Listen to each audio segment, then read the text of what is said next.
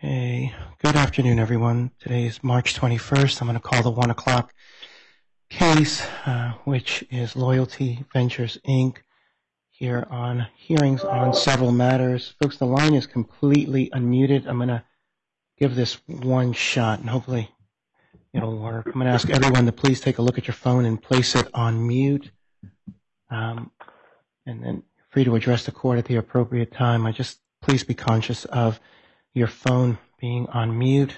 Let me go ahead and take appearances, and I would also note that parties have the option to make electronic appearances on my website. Let me start with appearances in the courtroom. Good afternoon, Your Honor. Matthew Cavanaugh from Jackson Walker, proposed co-counsel to the Loyalty Venture debtors. Joining me on the phone virtually today, Your Honor, is Ms. Jennifer Wirtz from Jackson Walker. I'm also joined by our co-counsel at Aiken Gump, Ms. Meredith LaHaye and Mr. Marty Brimage, and I believe Mr. Brimage will be taking at least the first part of the lead and introducing other folks. Okay, thank you very much. Anyone else wish to make an appearance? Mr. Higgins, good to see you. Good to see you, Your Honor. Good afternoon, Your Honor. John Higgins and Shane Johnson of Porter & Hedges on behalf of the Brad parties. Joined today by our colleagues at Davis Polk and Wardwell, and I believe Mr. Brian Refnick will take the lead. Okay, great. All right. Again, I'm going to give this one. I'm trying to do this without having to mute the line. I'm asking everyone to please take a look at their phones and place it on mute. Okay. And Mr. Resnick, I see you there. Can you hear me okay? Yes, I can, Your Honor. Okay. Are you able to hear me? Just fine. Thank you. Thank you. All righty. And Ms. LaHaye, I see you there. Can you hear me okay? I can, Your Honor. Thank you very much. Okay, great. All righty. Anyone else wish to make an appearance today? Mr. Duran, I do see you there. I do see the United States Trustee's office there. So good afternoon to you as well. Good afternoon, Your Honor. Hector Duran for the U.S. Trustee. Your Honor? Yes. Good afternoon, Your Honor. Tom Halley with Halley Law. I'd like to make an appearance as local counsel on behalf of the ad hoc group of Term B loan lenders. I'm joined by Gibson, Dunn, and Crutcher, who serves as lead counsel. Here in the virtual courtroom is Mr. Lee Wilson and Ms. Annalise Gaines on behalf of the ad hoc group. Okay. Good afternoon to all of you. And good afternoon, Your Honor. This is Matthew Ferris with Haynes & Boone on behalf of Bank of America, the administrative agent. Also with me here virtually are my partners Eli Columbus and Fred. Okay. Good afternoon. Anyone else?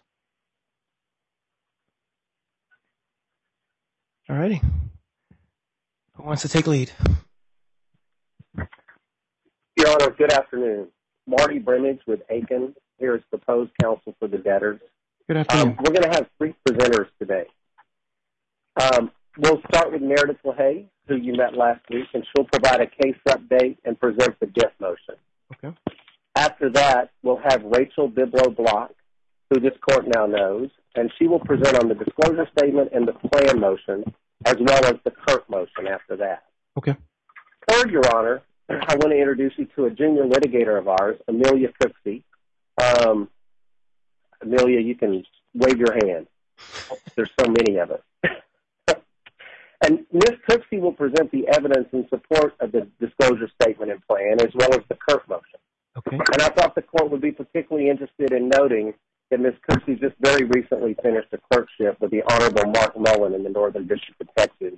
And she has now joined our litigation group where she wants to focus on litigating in bankruptcy court. That's fantastic. So, that's absolutely Your Honor, you graciously signed her pro hoc order this morning when we found out she wasn't yet admitted to the Southern District of Texas. But we are working diligently on that, and so is she. So we appreciate that. No, she so can. With that, I'll turn it over to Ms. LaHaye. Okay, thank you, Your Honor. We appreciate it. Yeah. So the only question I really have for Ms. Cooksey before, at some point, she'll have to let me know whether she's still a Longhorn fan or if she decided to switch over to Georgia after she went to law school there. But that's another question for another point. She can tell me where her loyalties lie. At some point, we can figure that out. So, all righty. Ms. We might LaHaye. have to put her under oath for that, Ms. LaHaye, good afternoon. Good afternoon, Your Honor. Meredith LaHaye with Aiken, proposed counsel to the debtors, and thank you, Mr. Brimage, for the introduction. Before I begin with the first item on the agenda, and as Mr. Brimage foreshadowed, I do want to provide the court with a brief status update. Okay. As the court no doubt observed at our first day hearing, this has the potential to be a very contentious Chapter 11 process, notwithstanding the debtor's stated goal of moving expeditiously to a confirmation hearing and establishing a trust vested with authority to pursue claims and causes of action against the BRED parties. Not surprisingly, BRED had a number of concerns with respect to our strategy as to these cases. Until last night, the debtors and their advisors had begun to operate on the assumption that every hearing in this case, including this one, was going to be contested as to the BRED parties. I'm happy to report, however, Your Honor, that last night, the debtors, the consenting lenders under our support agreement, the pre-petition agent, and the BRED parties reached a settlement of what I will characterize as a settlement of the Chapter 11 case issues, in connection with which BRED has agreed, among other things, not to object to the relief we're seeking at today's hearing and not to object to confirmation. The terms of the settlement have been incorporated into a revised form of DIP order, which I'll address in a second, and in a combined plan and disclosure statement. And Your Honor may have seen those red lines come across this morning. I did. I'm going to briefly summarize the 6 paragraphs that comprise the settlement, but of course, as Your Honor has probably now seen, there are some technicalities and nuances in the language that I may summarize over, as those technicalities are fully set out in the documents themselves. Point 1, nothing contained in the relevant DIP or plan documents or the orders relating to those documents will impair or eliminate any alleged direct, non-derivative claims. Hold on a second, Ms. LaHaye. Ms. LaHaye, hold on a second. There's someone, again, I'm really asking everyone to put their phone on mute. Other than that, I've got 105 people on the phone, and I'm going to have to start blocking it. And there's someone, even if you get emails, I can hear it. So unless you're Ms. LaHaye, I'm just going to ask that you please put your phone on mute. The next time, I'm going to have to mute the entire line, and it's going to we'll have to go through all this again. So, Ms. LaHaye, why don't you start with the summary again? Very good. Thank you, Your Honor. Point 1, nothing contained in the relevant DIP or plan documents or the orders relating to those documents will impair or eliminate any alleged direct, non-derivative claims that the BRED parties may assert against the pre-petition secured parties or any defenses or arguments that the BRED parties may have in connection with the litigation that will be pursued by the trust.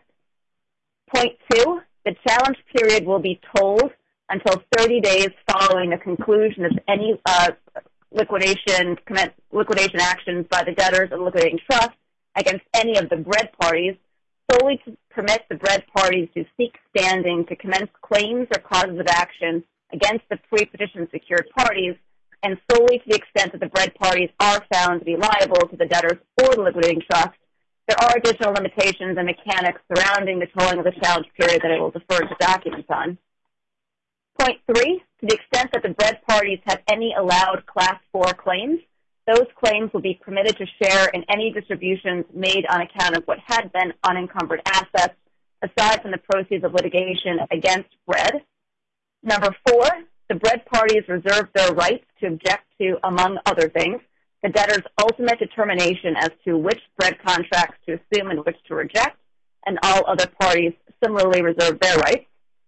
Point 5, for the sake of clarity, BRED retains the right to opt out of the third-party releases proposed in the plan. And point 6, the BRED parties agree not to object to confirmation or approval of the DIP at either the interim or final hearings. Your Honor, before I carry on with the balance of the presentation, it may make sense for me to pause here and ask the other parties to the settlement to just confirm that I've accurately represented those terms, and to the extent folks want to make any other clarifying or additional comments, it may make sense for them to do so now. Anyone wish to be heard? Yes, Your Honor. Mr. Resnick, why don't you start? I heard you first. Oh, sure. Thank you, Your Honor. Brian Resnick of Davis Polk and Wardwell for the BRED parties. So I can confirm that Ms. LaHaye did correctly summarize at a high level the terms of the agreement. Obviously, the details are important and are set forth in the documents, and those will govern. any description at this hearing by any party. And I just wanted to say that, we are supportive of the debtors moving quickly through this bankruptcy case. This could have been a very contentious case, but I think we got what is really important to the bread parties out of the settlement, which is to ensure that in the event we are sued by the liquidating trust, which we hope to anticipate, that really nothing that's going on in these cases as we see it is really going to impact our ability to defend ourselves. And I think there's no mystery here. We certainly believe that that the spin left LVI a totally healthy and solvent company, and the downfall was the result of world events and other actions that happened following the spin. And the spin was done basically funded by the lenders who are going to be the primary beneficiaries of the trust here. And so given all the releases and the stipulations and the challenge period that set forth in the DIP order and the plan, we wanted to make sure that the whole line of defenses about the lenders having funded this transaction and therefore not being proper beneficiaries of the of the proceeds of any claims here, and there not being any claims here, we wanted to make sure that those were fully preserved, and that's really the crux of the settlement. And Bread looks forward to defending itself against the actual merits of the claims. We don't believe there are any, but to the extent any are deemed potentially meritorious, this preserves all the arguments that would be raised in connection with the lenders having participated in the transaction by funding it. Thank you very much. Anyone else wish to be heard? Yes, Your Honor, if I may, this is Annalise James of Gibson Dunn. Good afternoon. Good afternoon, Ms. James. I'd also like to note, for Your Honor, that my colleague Scott Greenberg is also on the line, along with Mr. Lee Wilson, whose appearance was previously noted. Your Honor, for the record, I represent the Term Loan B lender group. As Ms. LaHaye mentioned, we are a part of the consenting lenders that are signed up to the PSA, which I believe is now at over 72% in terms of lender support.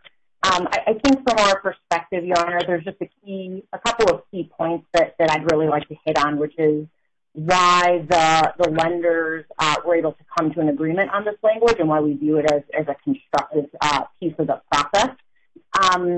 So as Ms. LaHaye mentioned, first, this settles what we anticipated to be contested hearings throughout the case. So there's an aspect of streamlining and efficiency for the Chapter 11 cases. I think there's no hiding the ball, but the plan obviously anticipates a trust that would be formed to pursue claims against Bread. And so we knew that there would be litigation, but the goal was to have that litigation come at an appropriate time when that trust was established on the effective date. And so we really believe that this language does that. To Mr. Resnick's point, the lenders Bread is preserving their claims and defenses, whatever those may be. But what this language does is maintains the status quo for today. And so importantly from our perspective, Your Honor, first, this language does not concede standing. So while the challenge period for a narrow set of remedies is told, at the point in which if Bread wishes to pursue the challenge period, first it would have to seek standing. So that's a key point from our perspective. And then second, there's a couple of conditions precedent to any ability for Bread to utilize the preserved challenge. So first, Bread would have to be found liable in the claims and causes of action that are being brought by the liquidation trustee. And then second, the remedy that is being preserved for Bread is narrowly tailored to just be arguments that whatever Bread owes or needs to pay to the trust can effectively be offset or reduced. So nothing further than that, and that's how we crafted the language. And so ultimately, Your Honor, with this language and these mechanics in place, we believe that we've paved a path for the trust and the trustee, when that trustee is appointed, to pursue the substantive claims. And ultimately, Your Honor, I'd like to underscore kind of a key point, which is the lenders here are the most significant creditors of the estate. We don't think that there's any basis for Bread to be given standing to pursue claims against the lenders, and particularly derivative claims against the lenders. We believe that the company's proposed releases against us make sense because the lenders lack any involvement in organizing the spin transaction and otherwise have proven to be cooperative parties in the restructuring and bankruptcy process, and that's not only with respect to the United States restructuring, but that's also with respect to the restructuring up in Canada and the brand loyalty sales that we previously consented to pre-petition in the Netherlands. So ultimately, Your Honor, again, the lenders don't view and don't believe that any claims exist against them, notwithstanding the language that we negotiated. And frankly, the lenders have experienced significant unexpected losses. Bread is not similarly situated. Bread received over $750 million extracted from Loyalty Ventures in connection with the spin. So ultimately, we view the language as a resolution that's reasonable and effective, so that the trust can get to the pursuit of the substantive claims against Bread. And happy to answer any questions you may have, Your Honor. No, I understand where we are. I understand what's happening, and I very much appreciate the clarifications and the statements. And Your Honor, for the record, this is Matthew Ferris with Hands and Van on behalf of Bank of America, the administrative agent. I won't belabor the point. We echo the comments of the ad hoc group. I will just a couple of things. One, to further support one point that was raised, the transaction support agreement has now been signed by lenders representing over 70% of the outstanding and was approved in the CCAA proceeding yesterday. And then, as has been discussed, the language that is reflected in the proposed orders that were submitted on the interim DIP order and conditional approval and disclosure statement was extensively negotiated. The agent is supportive of the entry of those orders with that language, and the general summary of those agreements by Ms. LaHaye is consistent with our agreement. Okay, thank you. Well, Ms. LaHaye, sounds like you correctly summarized the issues, and everyone's added their little color to it. So where do we go here? Very good, Your Honor. I've just X'd out my notes to remind the court that we have updated percentages for the transaction support agreement. I think that's been covered. So I think that does wrap the status conference portion of my update. Unless Your Honor has any questions, I propose we move into the agenda. Okay, thank you. Very good. First up is the DIP. As previewed, the debtors are here today seeking interim approval of a consensual priming intercompany DIP facility and the continued consensual use of cash collateral. The DIP motion was filed on Friday, March 17th at docket number 116. Before I move, Your Honor, to the substance of the DIP motion, I would like to move into evidence exhibits 120-1 through 120-4 on our witness and exhibit list. And those four exhibits are the declaration of Brian Fox in support of the DIP motion, the CCAA DIP term sheet, the U.S. DIP term sheet, and the approved budget. Any objection? Okay, they are admitted for purposes of today. Thank you. Thank you, Your Honor. By the DIP motion, the debtors are seeking approval of an intercompany DIP facility that would provide up to $15 million on an interim basis and up to $30 million in the aggregate upon entry of a final order, in addition to the continued access to cash collateral. A few notes on the identity of our DIP lender. Our DIP lender is affiliate Loyalty One Company, a non-debtor subsidiary that owns and operates the company's Air Miles business and is currently, as Your Honor knows, subject to its own proceeding under the CCAA in Canada. Yesterday, Loyalty One appeared before the Ontario court and received approval of the $70 million DIP financing from Bank of Montreal. As Your Honor, I think, knows, at this point, BMO has authorized Loyalty One to use $30 million of the $70 million, for which Loyalty One received approval yesterday, to fund the intercompany DIP loans here to the debtor, subject, of course, to this court's approval. As to the terms, Your Honor, the terms of the DIP facility are reasonable and fair, in our opinion, obviously. In light of the circumstances of these cases, there are a few features that I would highlight for the court. First, as noted, this is an intercompany DIP loan. Second, the pre-petition lenders are agreeing to be primed by the intercompany DIP loan.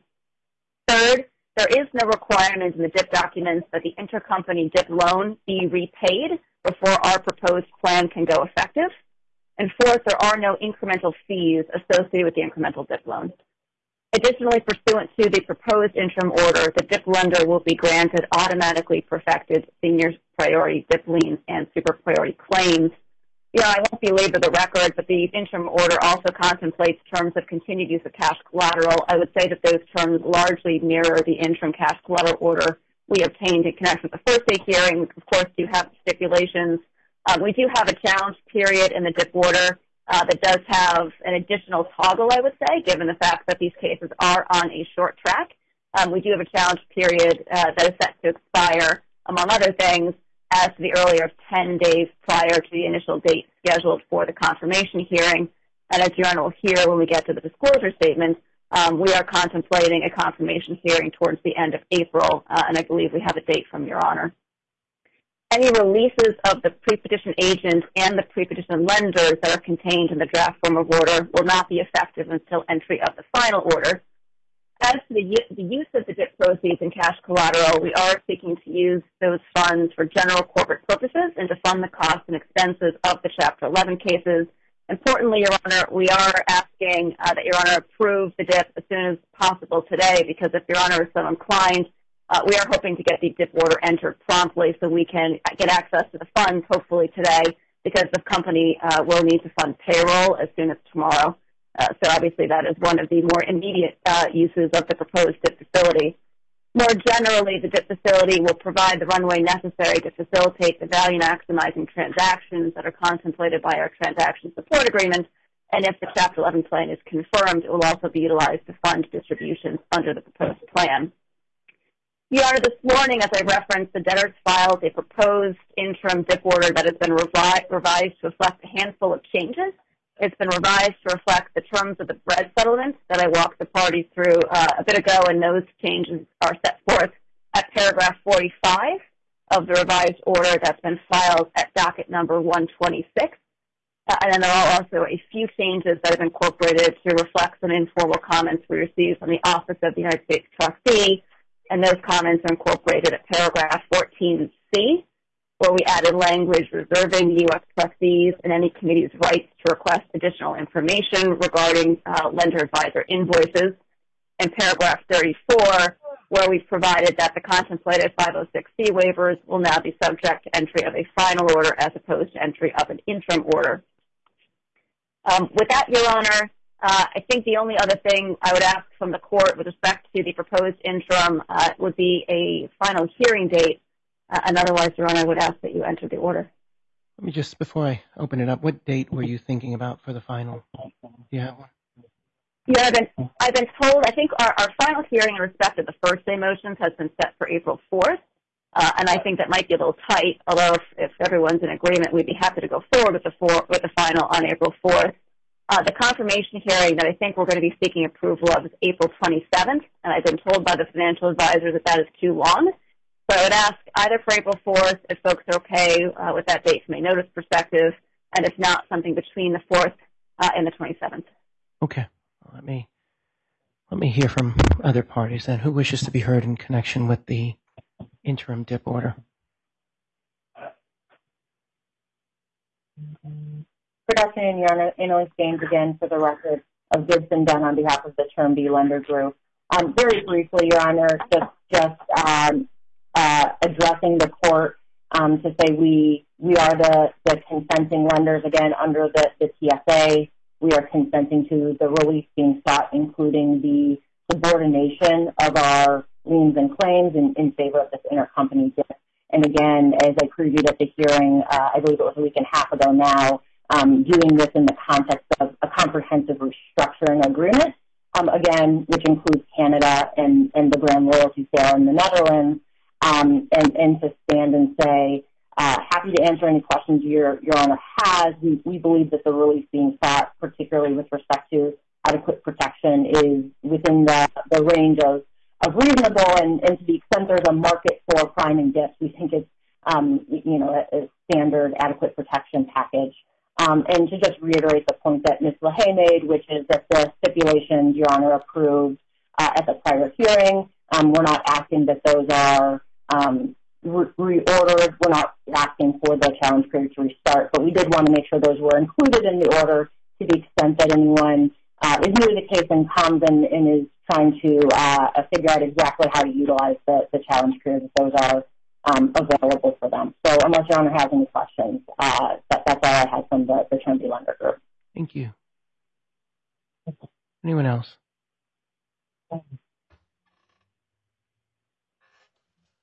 Let's see. Okay. Before the court is a motion seeking the use of cash bond, also an interim dip order. I'm going to find that notice of today's hearing has been sufficient and there's been proper service of the relief requested in the motion. I'm going to note the court did have an opportunity to review very carefully before today's hearing the changes to the proposed order that was filed and that are now reflected on the docket today. I'm going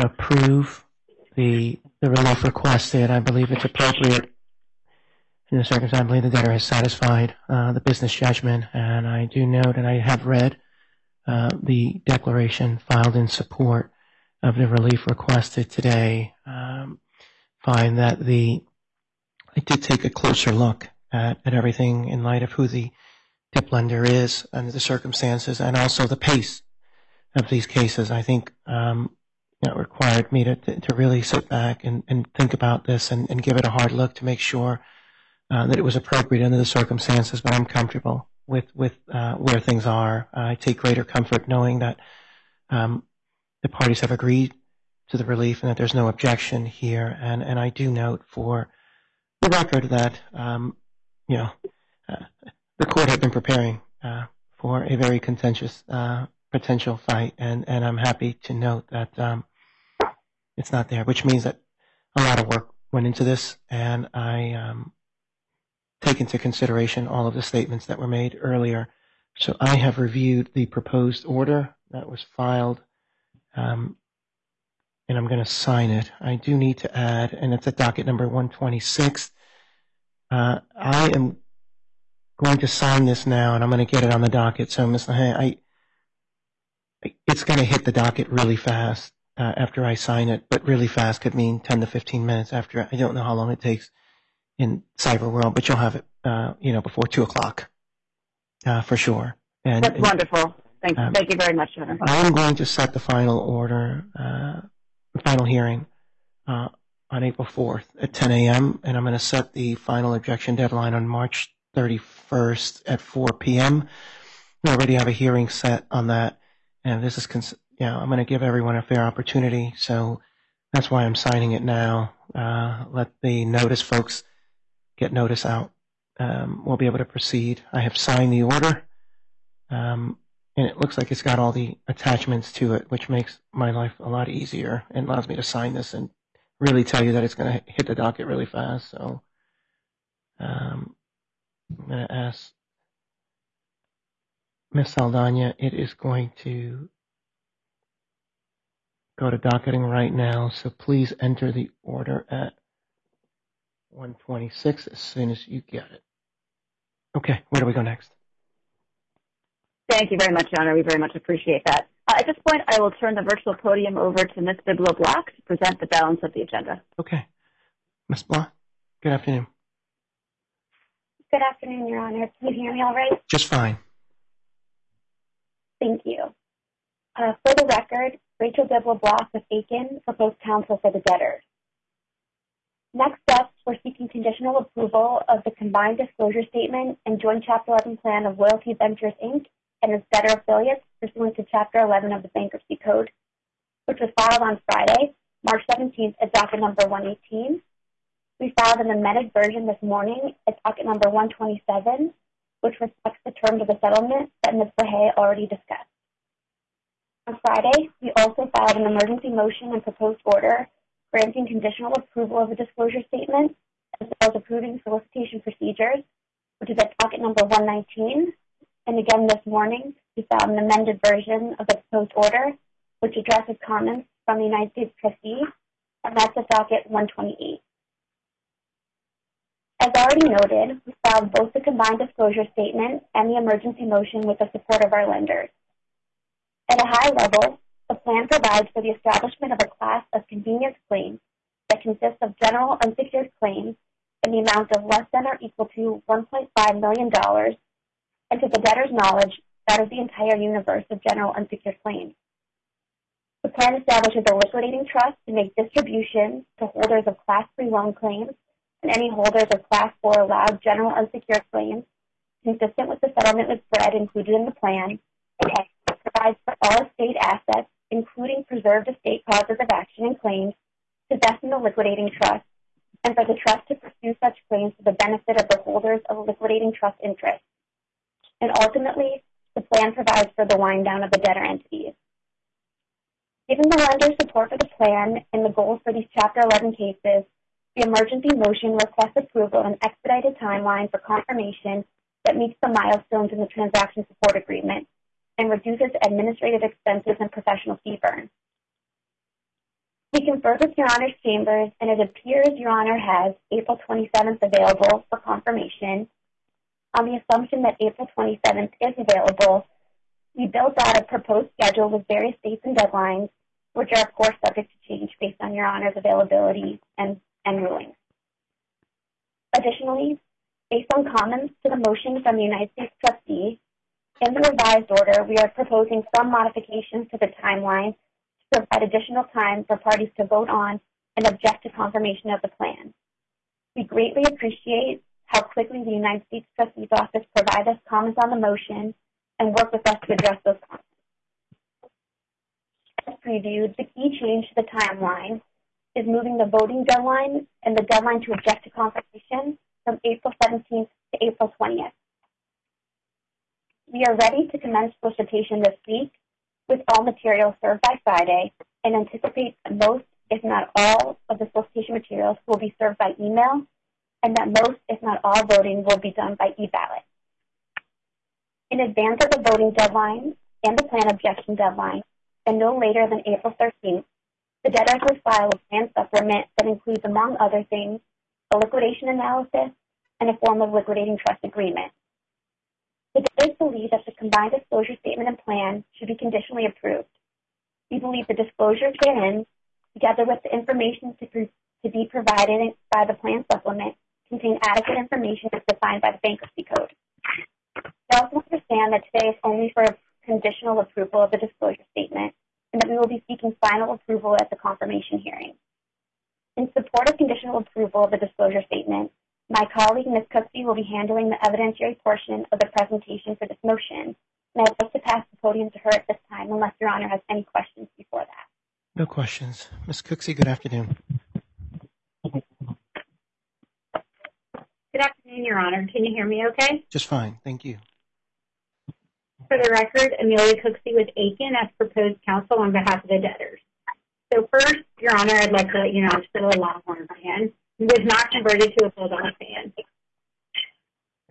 It helps the motion. It helps the motion.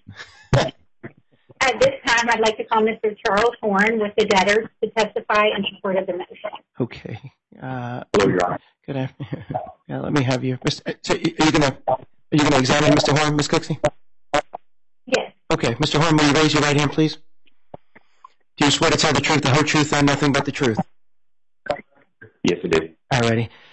You can put your hand down. And you understand that the oath that you took is the same that you would take if you were live in the courtroom here with us? Yes, Your Honor. Okay, Ms. Cooksey, you may proceed. Good afternoon, Mr. Horn. What is your current position with the debtors? President and CEO. Thank you. And how long have you been in that position? Since November 2021. And are you familiar with the combined disclosure statement and plan? Yes. And you understand an updated version was filed this morning. Are you familiar with that updated version? Yes, I reviewed it. And did you assist in the preparation of the combined disclosure statement and plan? Yes. And are you familiar with the debtor's operations? Yes. And are you familiar with the debtor's books and records? Yes. And are you familiar with the transaction support agreement and the transactions contemplated by the agreement? Yes. And so, based on your familiarity that you just described, do you believe that the proposed combined disclosure statement and plan contain the type of information necessary for creditors to make an informed decision on how to vote on the plan? Yes, I did. Thank you, Mr. Horn. Your Honor, that concludes questions I have for this witness. Does anyone have any questions for Mr. Horn? All right, Mr. Horn, thank you for your time. Thank you, Your Honor. That concludes the evidence we have, so I will pass it back to Ms. Bizzle-Block. Okay. Thank you. For the record, Rachel Bizzle-Block, Aiken, proposed counsel for the debtors. Your Honor, as I said earlier, we filed a revised proposed order at docket number 128, which incorporates comments received from the United States trustees, which relates to the timeline for the confirmation process. And the United States trustees' comments, along with the bread settlement, are incorporated throughout the exhibits to the order. Unless Your Honor has any questions, we would respectfully request that the revised proposed order be entered. Anyone wish to be heard in connection with the conditional disclosure statement motion?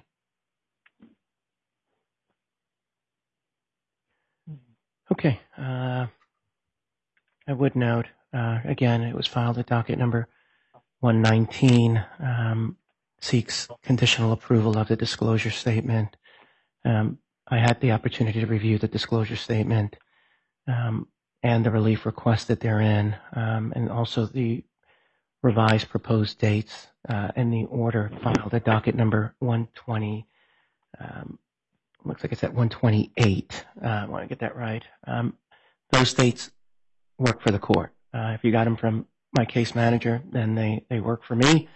So I'm also going to approve the relief requested therein. I'm going to find that there's the relief requested is appropriate today. I'm also going to find that there's been proper service and notice of today's hearing. The relief requested is consistent with the bankruptcy code, and what's required there under 1128 and 105, and also our complex procedures.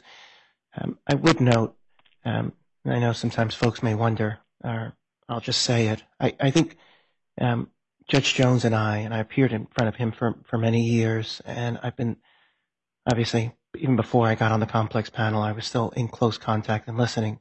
I think he and I agree very much the same about the use of conditional approval of disclosure statements and how we view disclosure statements. I think part of that's probably because I appeared in front of him for so many years, and some of that stuff probably got ingrained in me, but also I think he's right on a lot of these issues. So I'm very comfortable proceeding on conditional approval of the disclosure statement for today. I've reviewed the solicitation package. I've reviewed the ballots, everything very carefully. I think it's consistent with what is normally approved in our district, but more importantly, it's also permissible under the bankruptcy code and the bankruptcy rules. I did take an incredible amount of time and read this very carefully, and so I am comfortable with the relief that is requested and also the proposed form of order.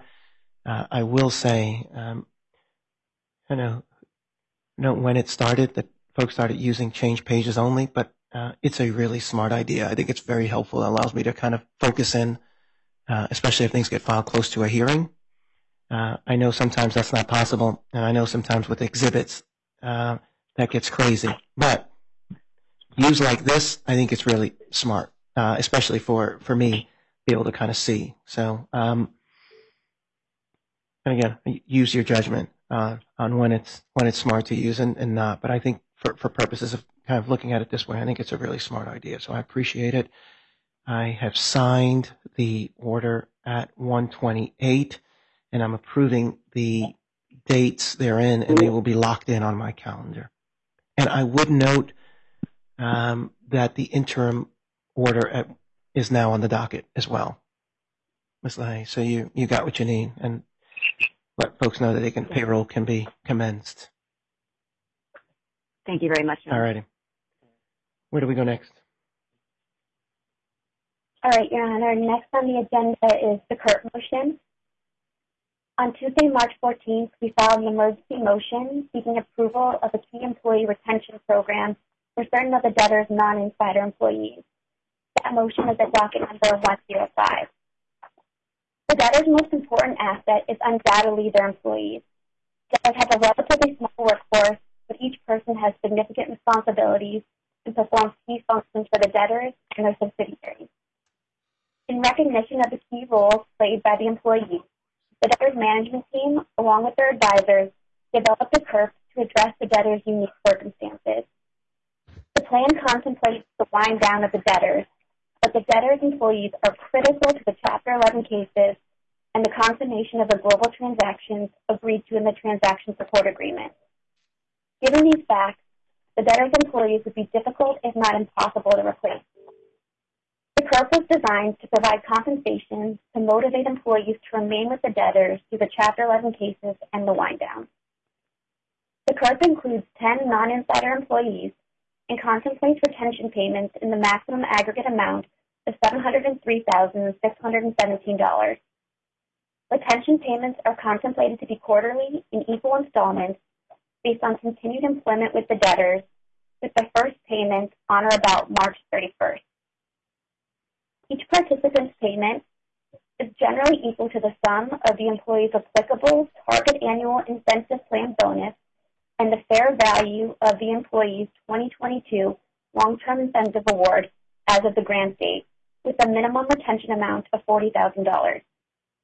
If a CURP participant's employment is terminated for any reason other than cause, then the installment for the quarter during which the employment was terminated, plus the next quarter, will be accelerated and paid subject to the execution of a general release of claims in favor of the debtors.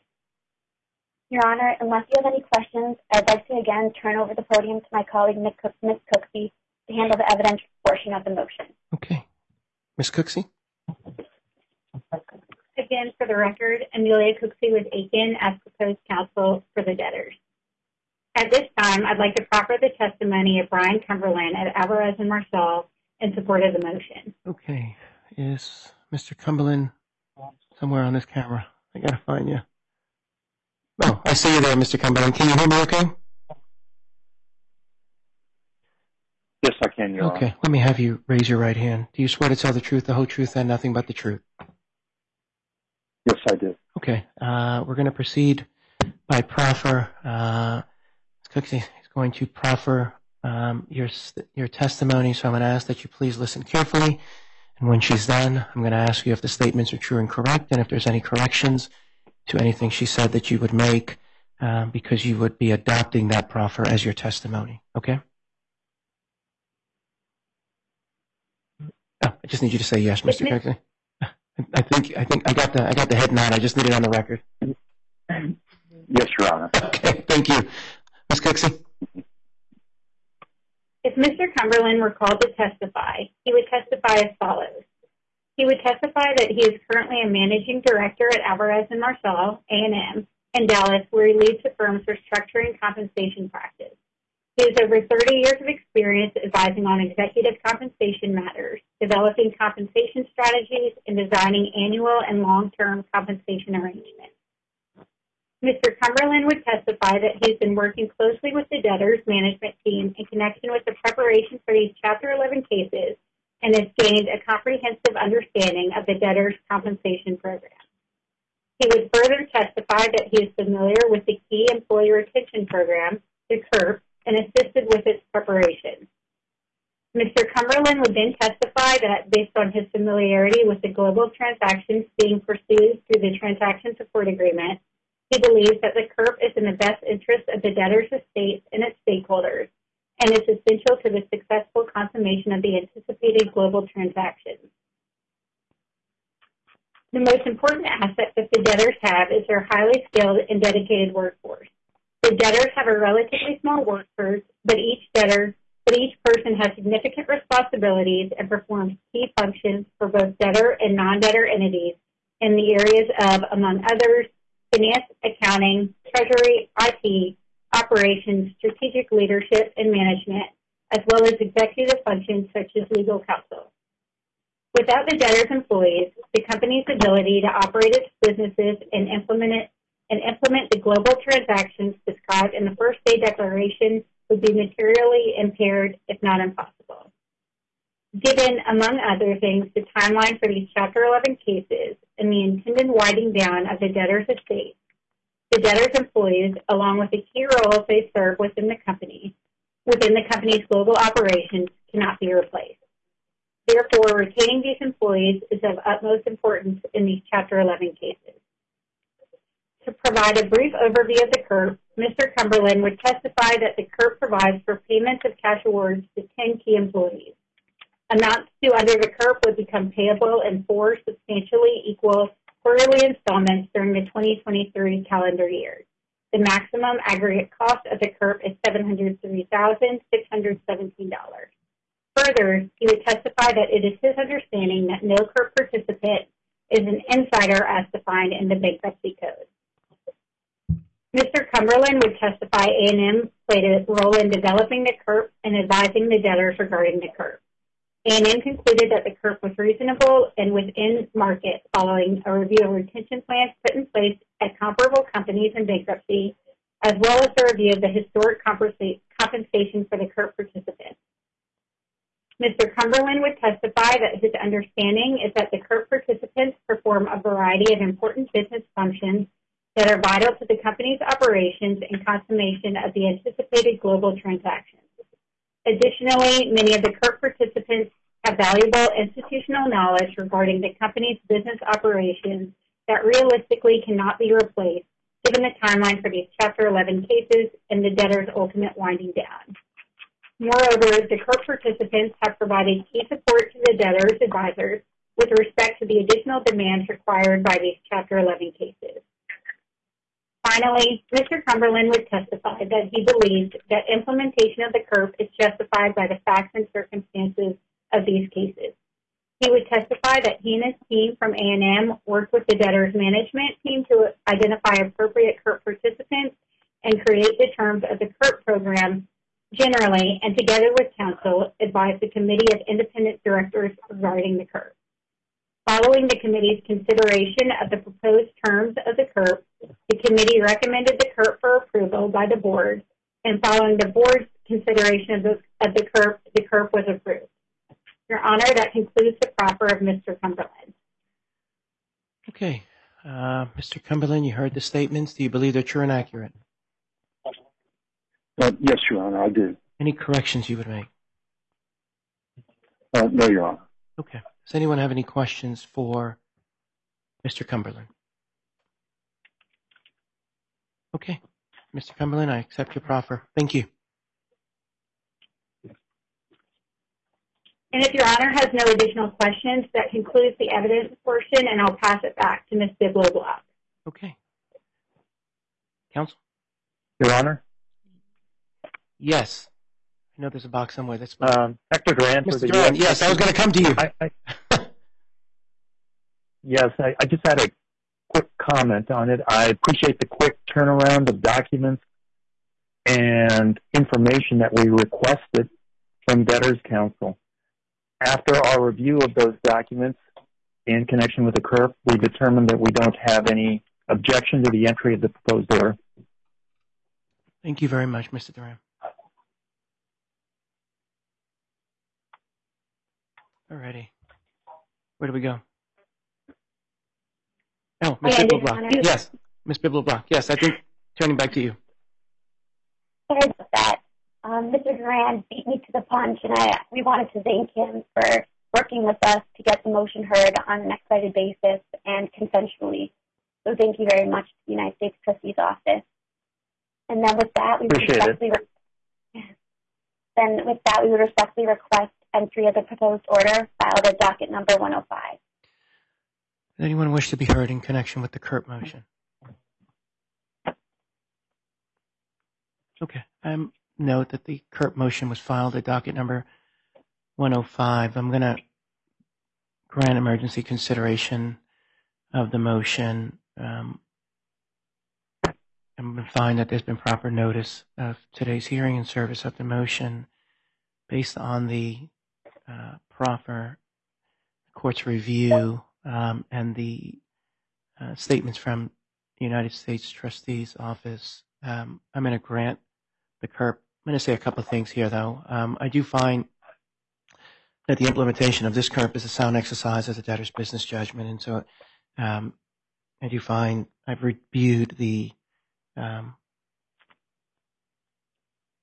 proposed CURPs, and there's no layups here or anything that would remotely find one. I appreciate all the parties working quickly. I'm going to grant this CURP, but I think in general every CURP, just like every motion, every request is done on a case-by-case basis, and so don't set it as a precedent for when you file one of these and ask for a hearing. I think this case has its own pace, and I respect the pace of the case, and I respect the agreement of the parties here. But I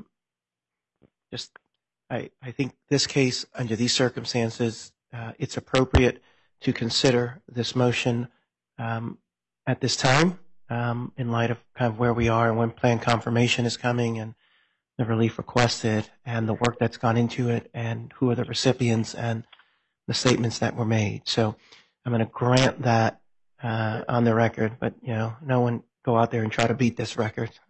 Just every case has its own pace, and I respect this one, and so I'll sign this order. I do appreciate the work that Mr. Duran has and the United States Trustee's Office has done. My understanding is that the order I should, or at least the last one I reviewed was at 105. Is that the one you still want me to sign? Yes, that's the right one. Okay. Okay. I have signed that order. It is off to docketing. Bill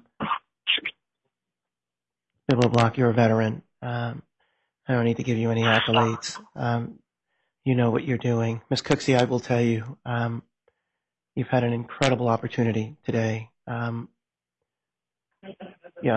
really proud that you took full advantage of it. I thought your direct was right on point, got right to the relief that was requested. And I thought your questions were really good. I thought your proffer was communicated incredibly well, well written, and you delivered it well as well, which is just as important, especially when we're doing virtual hearings. You've thrown the gauntlet down, so now I got to go challenge my clerks to be as good when they appear. But I'm really happy that you took this so seriously. So I thank you for that as well. Okay. Ms. LaHaye, maybe. Yes, Mr. Brimage, Ms. LaHaye, I was going to turn back to you and tell me where we go. I'll let Ms. LaHaye, I had one final comment before we wrap it up, but I'll let Ms. LaHaye, if there's anything she'd like to address. Yeah, nothing else on the agenda for today. I would say we'll see you in 2 weeks, but that's subject to whatever final words Mr. Brimage has. We'll still see you in 2 weeks, but Your Honor, I'd like to provide a special thank you at this time to Ms. Saldana, and if I can briefly explain. Mr. Higgins is in your court today, and as only Mr. Higgins can, he gave me what I will refer to, since we're in a court proceeding, as some constructive feedback on Friday afternoon about the hearing being set yesterday. And based on that, well after normal hours and over the weekend, I reached out to Ms. Saldana to see if we could reset from yesterday to today and get an additional day. And I got to tell you, Your Honor, she was incredibly responsive. And anytime people get emails from me, she was incredibly tolerant as well, and very helpful. And so we got the hearing reset for today. And, Your Honor, just so that you know, you were preparing for a contested hearing, so were some of the rest of us. But that additional day, I think, alleviated some of the concerns that I got in the constructive feedback from Mr. Higgins. But at the same time, it allowed the parties to engage in what has now turned out to be very constructive settlement discussions. And we reached an agreement that you've heard about today and allow this hearing to go the way that it went today. And I'm not sure, in fact, I'm fairly confident that if we had it yesterday, because I had not reached out to Ms. Saldana until over the weekend and late at night, that might not have been the case. So I just wanted to give a special shout-out to her for being very responsive and tolerant and very much great assistance to us over the weekend. And so thank you. Oh, thank you very much. It's very, very much appreciated, and we're here to serve. Anything else? I will let everyone know, I believe all 3 orders have hit the docket. So you have what you need. Go, serve the disclosure statement, go solicit, go, use the money under the interim order and let folks know that the CURP has been approved. I will see everyone in 2 weeks. Before I let everyone go, let me just open it up. Is there anyone else that wishes to address the court on anything on the matter set for today? Okay. Thanks, everyone. Have a good day. Thank you. Thank you.